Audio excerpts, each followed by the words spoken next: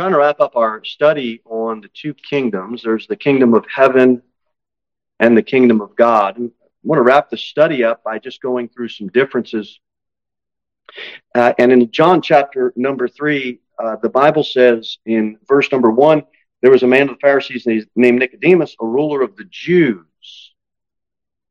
The same came by Jesus by night and said unto him, Rabbi, we know that thou art a teacher come from God, for no man can do these miracles that thou doest, except God be with thee.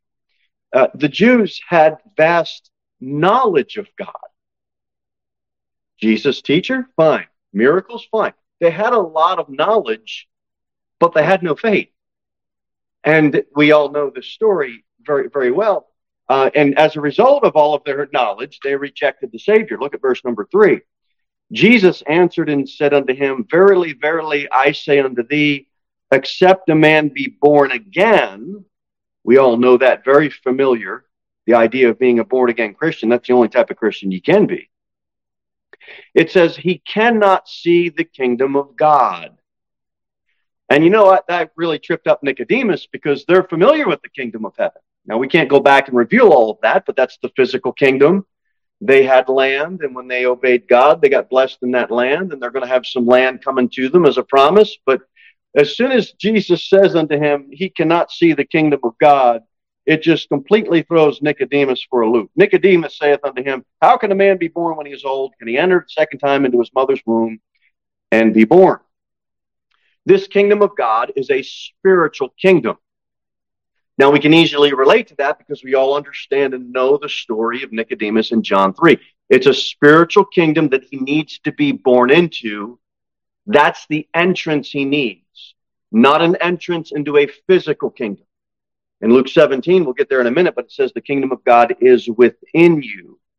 Now look at verse number 5. Jesus answered, Verily, verily, I say unto thee, except a man be born of water and of the Spirit, he cannot enter into the kingdom of God. Further proving that you need a spiritual birth to enter a spiritual kingdom. Has absolutely nothing to do with your first birth, where you came out in the water sack and you were born physically. That's how you entered the kingdom, the physical kingdom. He's talking about, we all understand this, as a spiritual kingdom. And you know what the Jews wanted? They wanted Jesus to set up a kingdom and rule over that kingdom. And he tried to tell, that's not why I'm here for my first coming. And you know what we want? We would prefer the physical kingdom. Wouldn't we? Don't we like the physical, what do we call them? All the benefits of living in a town that has the amenities. We want all those physical amenities. I'm not saying there's anything wrong with that. I'm not saying I don't desire them either. What I'm saying is Jesus Christ would rather reign and dwell in your heart, that kingdom of God. We desire the physical reign, and Christ says, no, I desire to reign spiritually within believers. That's his desire. And that's the whole idea of John chapter number 3. And this understanding of these two kingdoms is really going to help us, I believe, as we start to wrap up this study. So go to Luke 17. Luke 17. Look at verse 20. The Bible says, and when he was demanded of the Pharisees, here it is, when the kingdom of God should come, he answered them and said, it's so eloquent, yet it's so simple. Jesus says, the kingdom of God cometh not with observation. Fellas, there's nothing to observe here. There's nothing to see here. Why does he have to tell them this? Because their sights were always on physical. Always. Same idea, John 3, same idea here. Verse number 21. Neither shall they say, lo here, or lo there, for behold, the kingdom of God is within you. Jesus Christ liveth in me. We went through all of this, and we're going through Romans 6. It is a residence of the Holy Spirit within believers. And you know what you got in the kingdom of heaven? Plenty of things to observe. In the Old Testament, the kingdom of heaven was pictured and spoken about many, many, many, many times. And when we see that phrase, kingdom of heaven, in the New Testament, what book does it show up in? The book of Matthew, and that is it. It shows up in 32 verses in the book of Matthew alone and only. Jewish audience, emphasis on Jews. And that's why the kingdom of God, it shows up in Matthew, Mark, Luke, John, Acts. In Romans, it says, is it not meat and drink, but righteousness and peace and joy in the Holy Ghost? That's speaking of the kingdom of God. It's not physical meat. We have the bread of life. Make sense? 1 Corinthians 4:20, it shows up, says, for the kingdom of God is not word, but in power. Where does the power come from? Power of the gospel. Also, kingdom of God shows up in Galatians, Colossians, and 2 Thessalonians. I like to say that as just a way of introduction so we can understand that, because in Matthew 13, remember we went through all those parables, 7 or 8, if you can include that last one as a parable. It doesn't matter. What matters is tonight we're going to look at those parables in relation to the cross-reference that we find in Mark. And we're going to notice some distinctions in Matthew's account and in Mark's account to help us better understand these kingdoms and what one we should be focused on and what one is for us. All of the Bible's for our learning, but not all of it is for us to actually do. And that'll make more sense. I'm not telling you to not follow the Bible. I'm just telling you that nobody here, I know it's been raining and there's a flood. I think Spring Hill, somebody sent me a picture, something's flooded. What I'm saying is, yes, I know Noah built an ark, and in the Bible, that's there for us to learn, but none of us are going to go start building an ark because it's raining too much, right? We know that isn't for us to do. So that's all I mean by that statement. All right, let's get to the book of Mark, chapter 3, and Matthew, chapter 12. All right, Mark 3. Mark 3 and Matthew 12.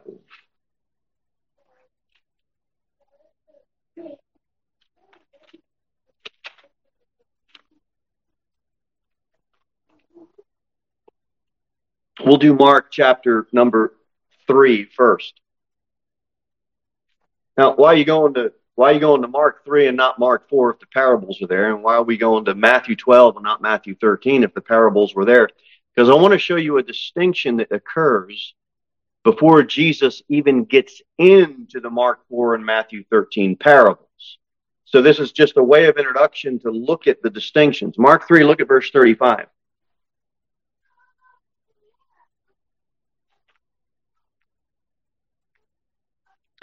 The Bible says in Mark 3, last verse in the chapter, verse 35, whosoever shall do the will of God, the same as my brother and my sister and my mother.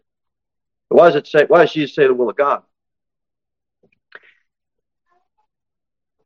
Before a nation was formed, everyone had God. Okay? After God called out Abraham, there was a nation that was birthed. And if you weren't part of that nation, you were considered a Gentile, and you still had God. You and I are not part of the Jewish nation or the Jewish lineage by flesh and blood. We're Gentiles. And if we were living back then, we would always have it. There was always God. Now look at Matthew chapter 13, and this will make sense to you. Notice the difference in the wording in Matthew's account. A emphasis on Jews, the book of Matthew. And it says in verse 50, for whosoever shall do the will of my Father, which is in heaven, the same as my brother and sister and mother. Why do we say that? Because as we get into the distinctions in these parables leading up to the next chapter, Abraham, Father Abraham, the God of Abraham, Isaac, Jacob, what? The Jews had a father God. You know what the Gentiles had? God. And so there's a difference in an audience. And so because of that, there's a difference in some of the wording and what is being communicated in each of these different books. It's Father, will of my Father in relation to what? That nation. Look at Mark chapter number 4 and keep your finger in Matthew 12 and 13. But get Matthew chapter number 4. I'm going to show you something else. Look at verse number 11. Matthew 4, verse 11. And he said unto them, Mark 4, verse 11. And he said unto them, unto you it is given to know the mystery of the kingdom of who? God. Mystery is a singular word. There's no S on the end of it. It says mystery. Why? Because this kingdom was nowhere to be found in the Old Testament. Hence, now you have a new mystery. The kingdom of God threw everybody for a loop because they never heard it before. It was new. It's a new singular mystery. Why is that important? Because in Matthew's account, look at this. In Matthew's account, verse 13, it's the same, chapter 13, it's the same verse 11. He answered and said unto them, because it is given unto you to know the mysteries. So we either have a cross-reference where there's an error,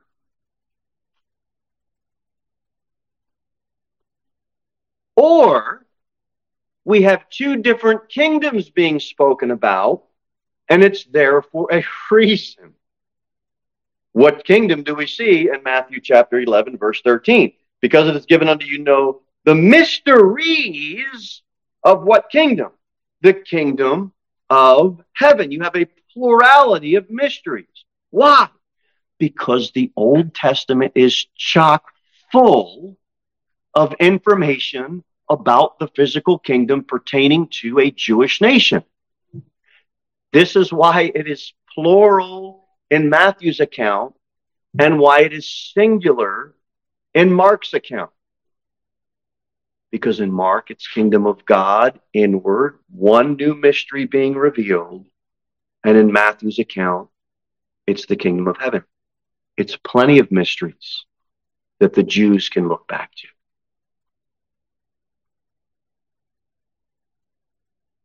to. Plus a new mystery.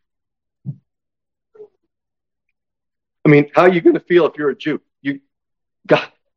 God gave that Jewish nation 70 weeks of prophecy. The 69th week has been fulfilled. The 70th week has not been fulfilled. What in the world's going to happen in between the 69th and the 70th week of prophecy? And the Jews like, well, I don't know. And that's why Jesus reveals a new mystery, which is why we went through all of those parables in Matthew 13, one by one, because it's giving the condition of the kingdom of heaven during this church age time. That's why we have two different accounts and just trying to draw some distinction. You heard synoptic gospels. They're not as synoptic as you've been told, okay? There's some similarities in many ways, yes. But we've got two different kingdoms being spoken about. That's not synoptic. That's not similar. That's different. Two different kingdoms, one singular mystery, one plural mysteries. I'm not trying to split hairs. I'm just trying to say the more we dig deep into the Bible, the more we can see these things that will help us in rightly dividing. You know what else you got? Mark chapter 4, these parables are presented in relation to a spiritual kingdom of God. There's no capital headquarters. It's not Jerusalem. It's not Washington, D.C.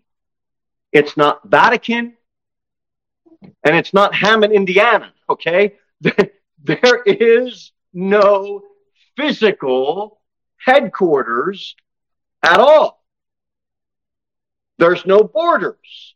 There's no political movement. We don't have kings. We don't have a pyramid of pecking order on who's going to rule. Guess what? We all are brothers and sisters in Christ, and we all share the same priesthood. That's how it works. This is why we don't exalt one gift over another gift, because there's no hierarchy in this kingdom. And you can call yourself a man of God all you want, but you're not a king over Israel. So quit. We all are brothers and sisters in Christ. No one should be exalted over anyone. And the moment we start doing that, we enter back into Old Testament kingdom of heaven stuff, where there was a hierarchy. You're not going into where the high priest goes into. Why? Because you're not high enough, okay? You know, children have access to the same throne of grace that adults do. Missionaries, pastors, evangelists, preachers, there isn't a higher level of heaven that they go to. We are all in the same kingdom, the spiritual kingdom of God. What are our weapons? Weapons of our warfare are not what? Carnal. We don't have a military. Now, I'm thankful that our kingdom called the United States has a military that's powerful enough, at least now, to keep out enemies, and at least now to conquer land. And then that land is broken down in borders. And how do they do that? Through violence. But that's not what we do. Our weapons aren't swords and guns and knives and tanks. Our weapons, we are mighty through God to the pulling down of strongholds, right? And you know what our physical kingdom is made up of? Everybody. Believers and non-believers alike. Wicked and unwicked. Godly and ungodly. Righteous and unrighteous. You know what the kingdom of God is made up of? One group of people. Those that have been born again, like Nicodemus in John chapter 3. And praise God, we desire now to please him through the foolishness of preaching. The world thinks that's foolish. But that is where we are at.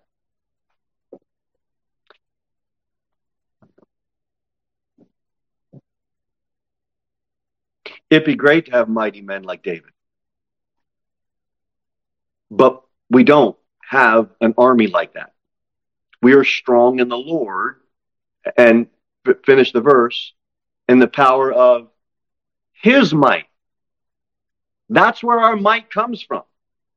Yes, David trusted in the Lord. Yes, he did. But we're not David. We don't have a whole lineup of mighty men to fight for us. Our might comes from the Lord. We don't have all of these sacrifices that we see in the Old Testament. There was a one-time sacrifice. Jesus said, "It is finished." Guess what else we don't have? We don't have any feast days. Let me correct myself. we've got one feast day. And it's not December 25th. And it's not a different Sunday every March or April, depending on the equinox. You know what that one feast day is? The Lord's Supper. If you want to feast over something, you want to celebrate over something, celebrate the one feast day New Testament Christians were given. The Lord's Supper. It's a completely different kingdom. We're not doing feast days after feast days after feast days like they did in the Old Testament. All the days are alike. There are no holidays. There are no holy days. Why? I got to correct myself on that. Every day is a holy day. Every day. We got to get a hold of this. We're in a kingdom that is so much more powerful than any physical kingdom will ever be. The kingdom of God that is within is the same kingdom that our brothers and sisters in bonds in Pakistan or Trashkanistan, whatever one of those countries, is just a complete, absolute mess. Do you know we belong to the same kingdom as they do if they're a believer? Not the same physical kingdom, but the same spiritual one. We have more power than we think we do. And we can realize that when we start tapping into the power of His might. Look, it bothers me what goes on in the world, don't get me wrong. But I'm not surprised and I'm not concerned. Well, I'm concerned in some ways related to my physical well-being. I mean, I think we have enough free eggs that really aren't free, because by the time you put the fencing up and you build the coop, and then breakfast we're not paying twice as more at Walmart for eggs. We're only paying 20 times for our free eggs. But I think we got enough eggs to survive. I think we have enough sheep to survive. I think we have enough whatever is next on the list for us to buy as far as livestock. I mean, I think we can make it for some time. So sure, I'm concerned about those physical things. I'm not saying that we should not be. What I'm saying is if we dwell on that, we're going to easily lose sight of the power that we can tap into that comes from God's might, not the might that we have down here on earth. Look at Mark 4. Let me show you something else. Mark chapter 4, verse number 20.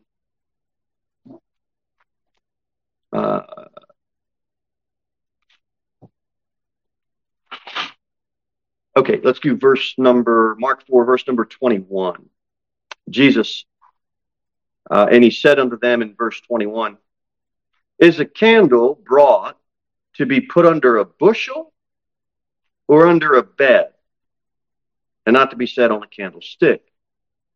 Now, when I was a young boy, we worked on a scallion farm. My great uncle owned a scallion farm, and so we'd have to put bushels together, and we'd have to put the scallions in the bushels, and it's a unit of measurement, and it's work when you're stocking produce into bushels. And if you've ever done any type of farm work, you know that it's work. And you know what God doesn't want you to do? He doesn't want you to hide your faith in your work. Just put it under a bushel. When you're working, nobody at work knows that you're a Christian. Because you just think, well, I should just keep it inside the four walls. Now, granted, you can't use work time as witnessing time.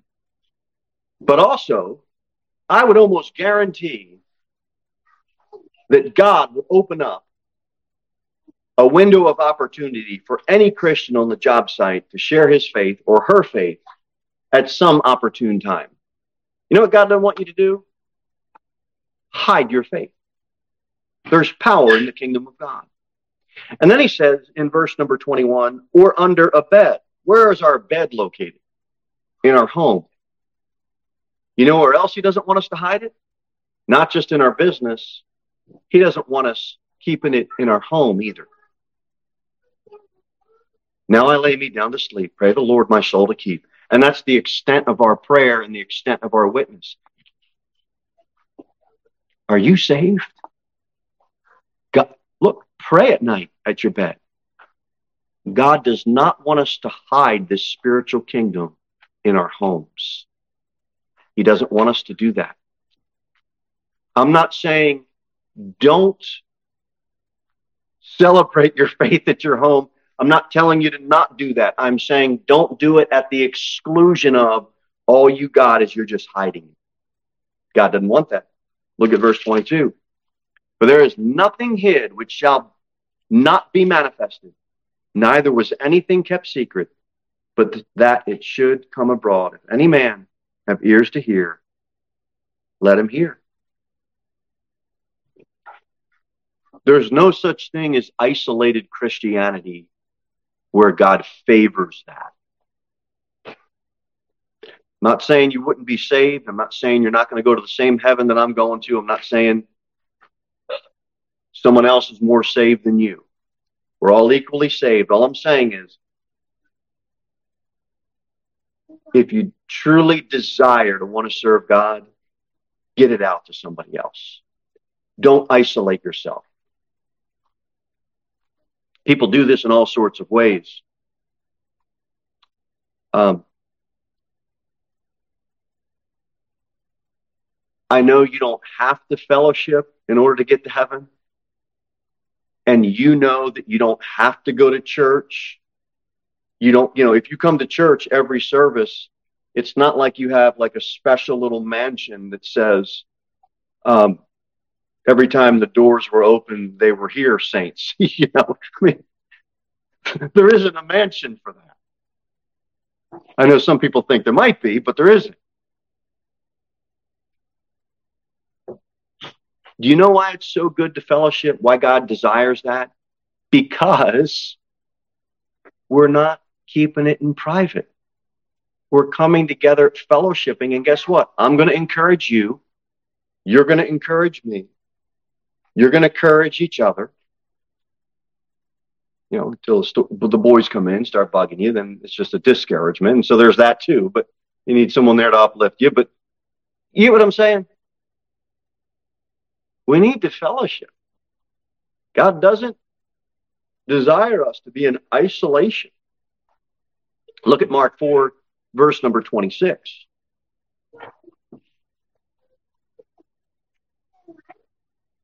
And he said, so is the kingdom of God, that spiritual kingdom, as if a man should cast seed into the ground and should sleep and rise night and day, and the seed should spring and grow up. He knoweth not how. For the earth bringeth forth fruit of herself. First the blade, then the ear. After that, the full corn in the ear. And when the fruit is brought forth, immediately he putteth in the sickle, because the harvest is come. Ever plant something in the ground, and you plant it in that ground, you're like, I can't believe something came up. I can't believe we've got broccoli this year that we just picked, we just harvested, and I can't believe it. Because I can't go out and speak to the broccoli and play classical music around it to help it grow more. I can't make it grow. It's got to find good ground. And then guess who takes care of it? God. So you know what we do when we're not isolating ourselves? We sow seed. And as we sow that seed, I'm going to make you get saved. I'm going to force you to get saved and see how that works. It's not going to work any more than you're going to go out, put a seed in the ground, and stand out there and command that cornstalk to come up. It's not going to happen. God's going to have to provide something and increase. That make sense? That's what we're going for. Sowing seed and trusting God to provide the increase. Look at 1 Corinthians verse 3. 1 Corinthians 3.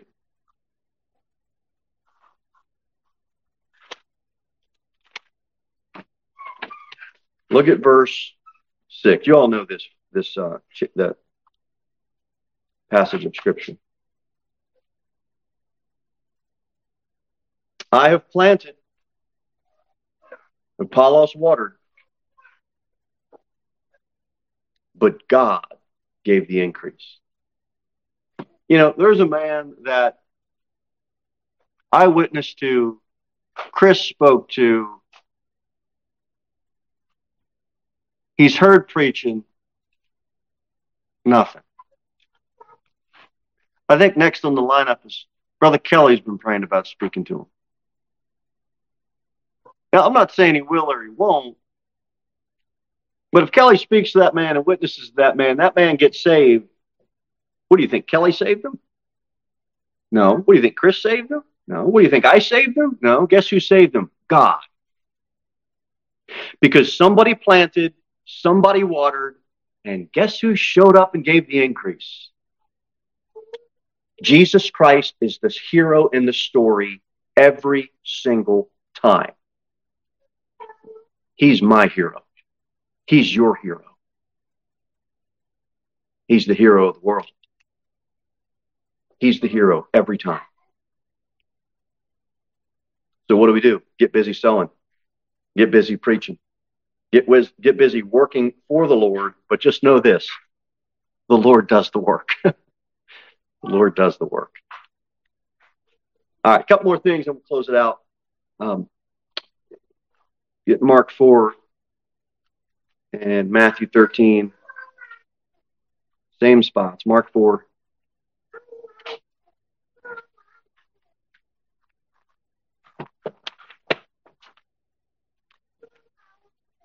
I think you'll like these last few here. Mark chapter 4, where am I at? Verse 30.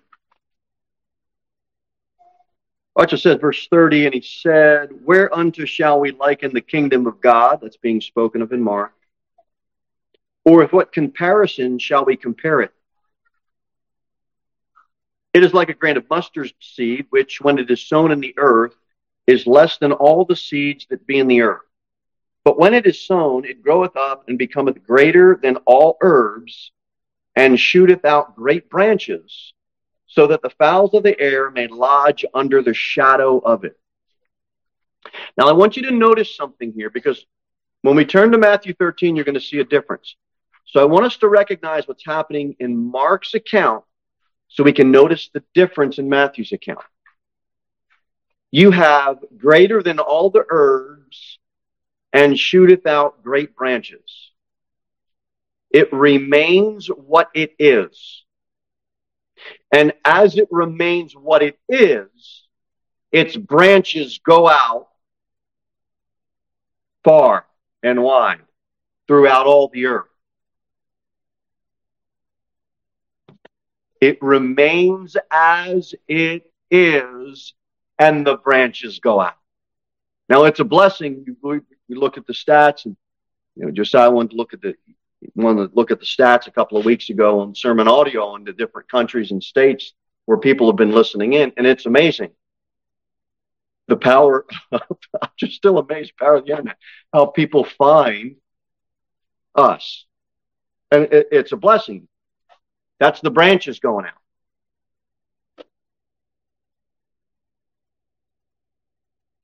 My sending church, we're sent out of a church, and what happens? A branch goes out. And another branch goes out. And then, Lord willing, from here in the future, someday a man will be trained and be called, and he'll be sent out. What is that? That's a branch going out. It remains as it is, though. Now look at Matthew, because here's the difference. Look at Matthew 13. Look at verse 31. Another parable put he forth unto them, saying, this is Matthew 13:31. Watch what kingdom this is. The kingdom of heaven is like to a grain of mustard seed, which a man took and sowed in his field, which indeed is the least of all seeds, but when it is grown, it is the greatest among herbs, and becometh a tree. You know why that's important? In Mark's account, the kingdom of God, that spiritual kingdom that we belong to, it remains as it is and the branches go out. You know what happens in the kingdom of heaven? It doesn't remain as it is. It becomes what? A tree. You know why that's important to note? Because we are not a church that's going to turn into a political movement. We are not a church that's going to turn into a social movement. We're not a church that's going to turn into a bank and just hoard money. We're the church of the living God. We go out and we sow seed, and we remain as we are. New Testament born-again Christians, and the branches go out. But you know what you got in the physical kingdom of heaven? Remember we talked about when we went through all these parables in Matthew 13? You're going to have people that will enter right now in this world, this physical world. You can't tell the wheat from the tares. Remember we talked about all that? And in the church, you don't have any tares because we're all part of the kingdom of God. And we went through all those differences. Not going to go through them again. When Christ comes down to set up his millennial kingdom, those that have survived that 7-year period of Daniel's 70th week, you know, some of them will enter just because they survived physically, but they have not put their faith in God. That's going to happen.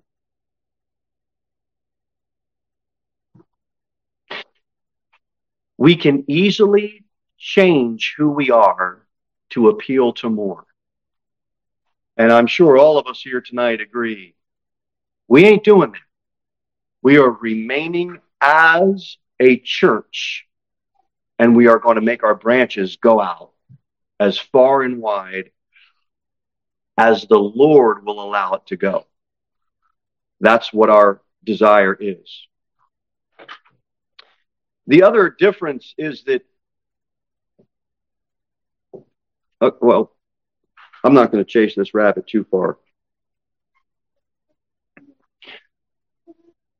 I'm not spending thousands of dollars on a Christmas cantata to bring in people with trees and lights and Santa and all this and act like I'm doing something for God, because it's not for God. It's for show. It's to get people and to keep people from leaving. That's all it is. And I'm not going to mention the church, but if this happens at Walmart, fine. I expect it to happen at secular organizations. But when you have church on your sign, and when I drive by and the parking lot is full and you have Santa and Mrs. Claus outside of the front doors, that just boils my blood. We are not going to change who we are in the name of fun when that fun goes against what the scripture says. It's not right.